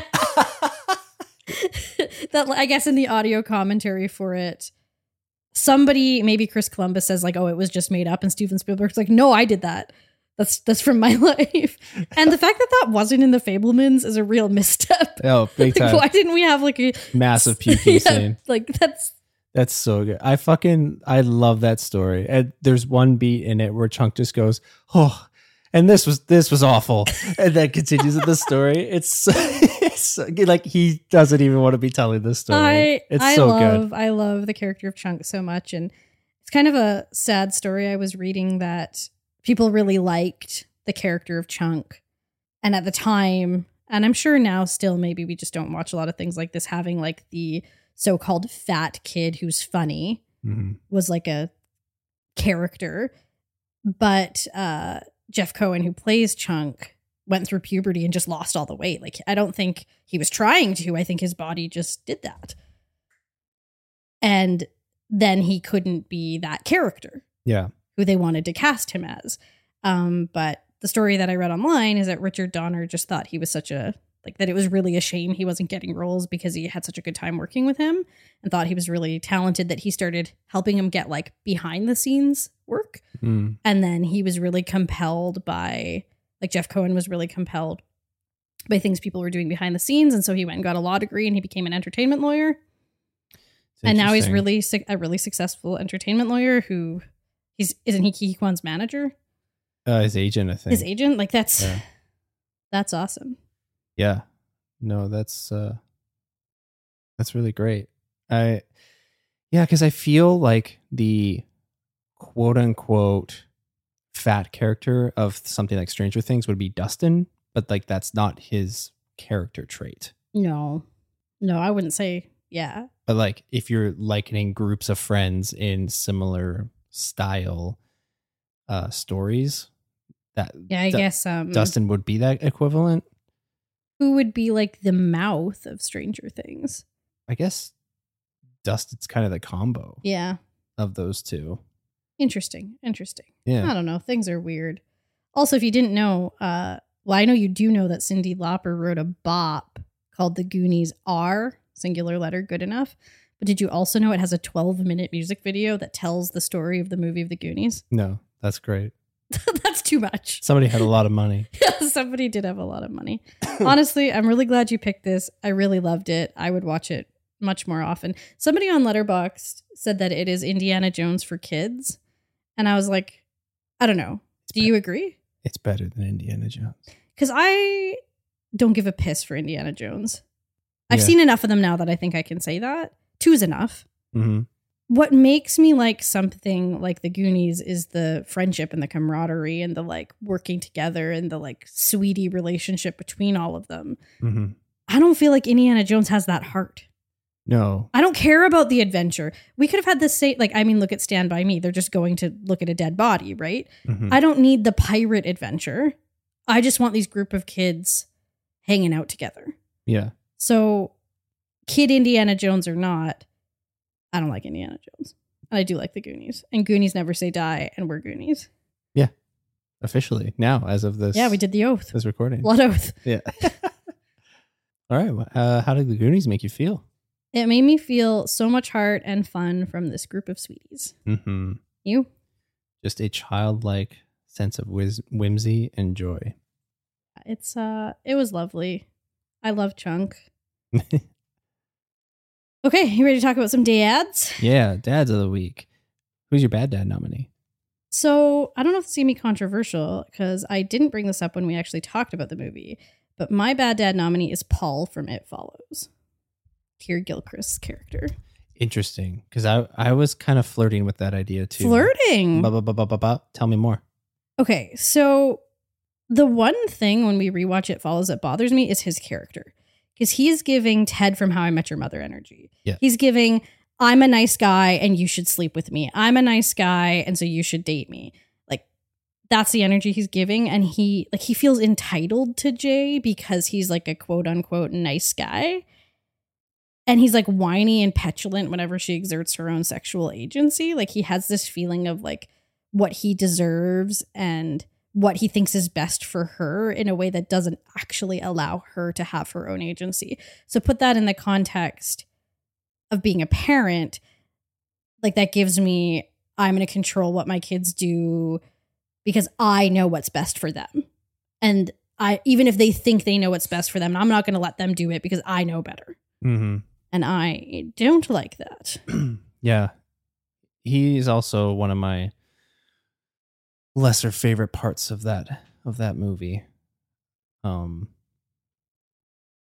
Yeah, I was gonna go into something, but it's probably too plot heavy. But that's a good choice. I chose Bites from The Elephant Man. Yeah, I get that.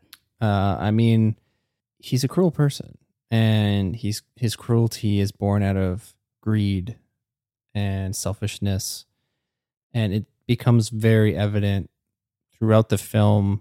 Like, he's not in it a lot, but when he crops up later on in the film, that he has a very clear lack of empathy. Yeah. For not just the character of John Merrick, but for anyone that's not himself. Yeah. And that's really dangerous and really awful. And if you want to be my dad, you can frig off. Well, they're both pretty bad. Yeah, I'm going to leave it to you. Make the choice. I'm going to pick Paul because I feel like people need to know. I feel like it's obvious that Bites is a bad guy. Mm-hmm. I feel like sometimes we need to shine a light on some of the like not as obviously bad things. The Ted Mosbys of the Ted world. Mosbys The Ross of the world. Gellers. Yeah. The Jim from The Offices. Yep. So Paul? Yeah. Don't be our dad. Rat dad. I picked Brand. Oh, okay. I pick somebody else. Another Goonie. Yes. I picked Brand because of like that moment I talked about between him and Mikey. There's just this kind and caring person. And though, you know, Brand is still a teenager with teenage tendencies, I feel like at Brand's core, he's there for his people. Mm-hmm. And he's protective of his people. And he also seems to exhibit this awareness of the people around him and what they're capable of. And I think that he gets to a point where he can implore that instead of stifle it out of protection.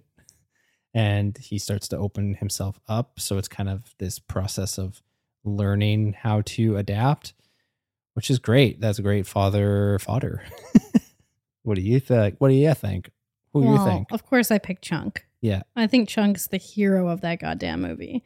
I mean, all the Goonies are pretty rad dads. Like, you could make an argument for Data. I almost just put the Goonies as rad dad. I mean, like, I'm not mad about that if we did. But I don't think Melth's a very rad dad, personally. We'll just cut him out. But Chunk, he's just, first of all, he's so fully himself. And even when other people are being like, particularly Mouth, or being mouthy to him, he doesn't really let it bother him. And he's just like, yeah, I want that fucking ice cream and like, get me out of this freezer. And, you know, and I feel like he shows a level of kindness and empathy and adventure throughout the film. And like reflective regret over past actions. That is really lovely. Like, I don't know. I think he's so sweet, and even like it would be a spoiler, but something that he says to Sloth at the end of the movie is pretty rad dad energy. Mm-hmm. Yeah. How about this?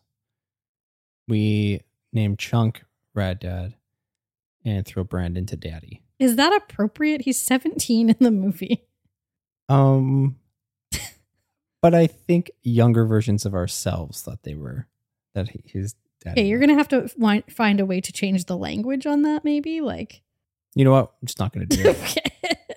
It's a can of worms we won't open, but we will say here that Brand to younger versions of ourselves. He's a wheat woot for younger people. Yeah, very, very baby for the youngins. But yeah, no, Chunk, I'm not mad at any Goonie being MVP. Okay. Yeah. Chunk, be our dad. Rad Rack. Okay, Rad Rack. Things are complicated in the world of Barbenheimer. Is Greta Gerwig feminist enough? Is Oppenheimer the best movie ever made? The answer to both is no, but that's okay. Too feminist, worst movie in the world, best movie in the world, subjective, whatever. But I think that something that's important to think about with Oppenheimer and with Barbie is when we look at these films and we have these critiques about kind of the limited perspective. So say people who are looking at Barbie and saying, it's not inclusive enough of trans folks, or, it's a very white feminist film. Perfect. Love that.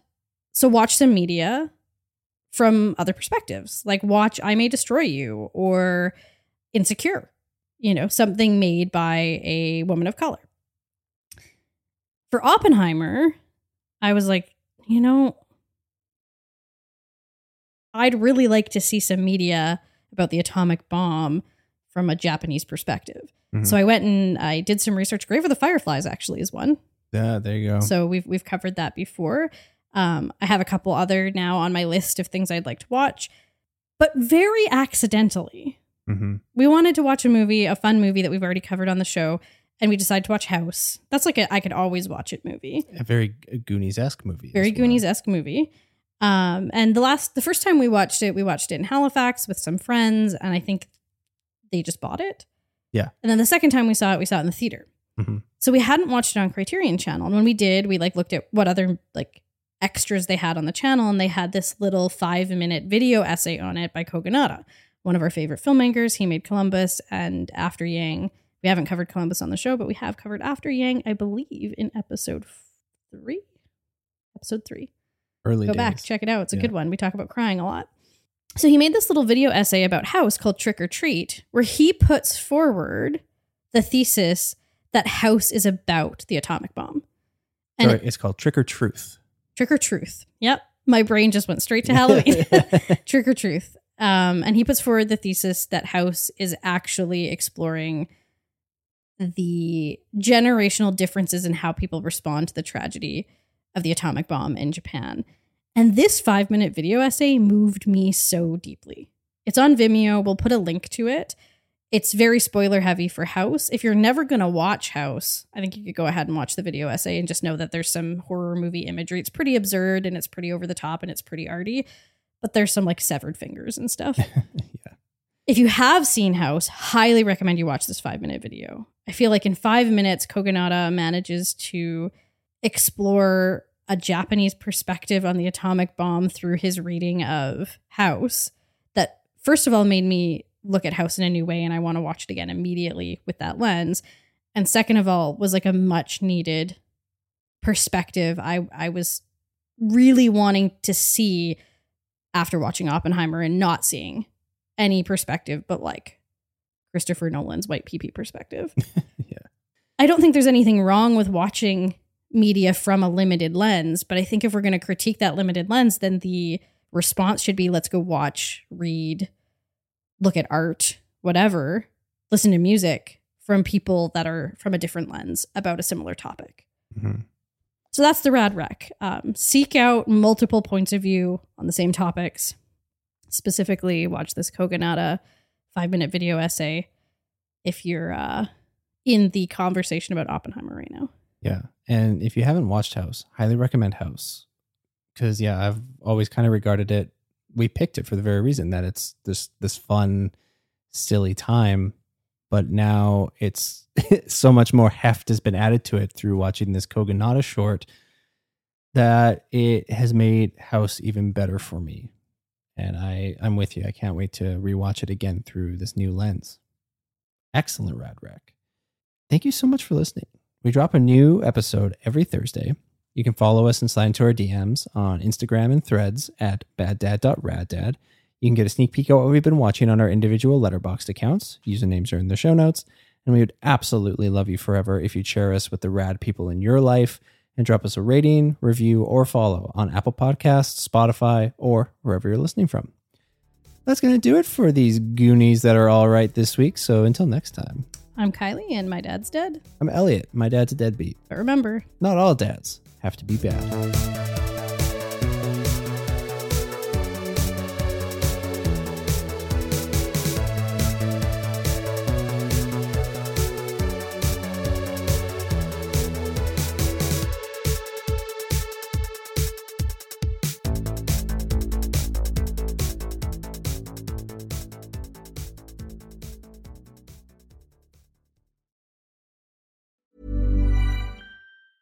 Hey, it's Paige DeSorbo from Giggly Squad. High quality fashion without the price tag. Say hello to Quince.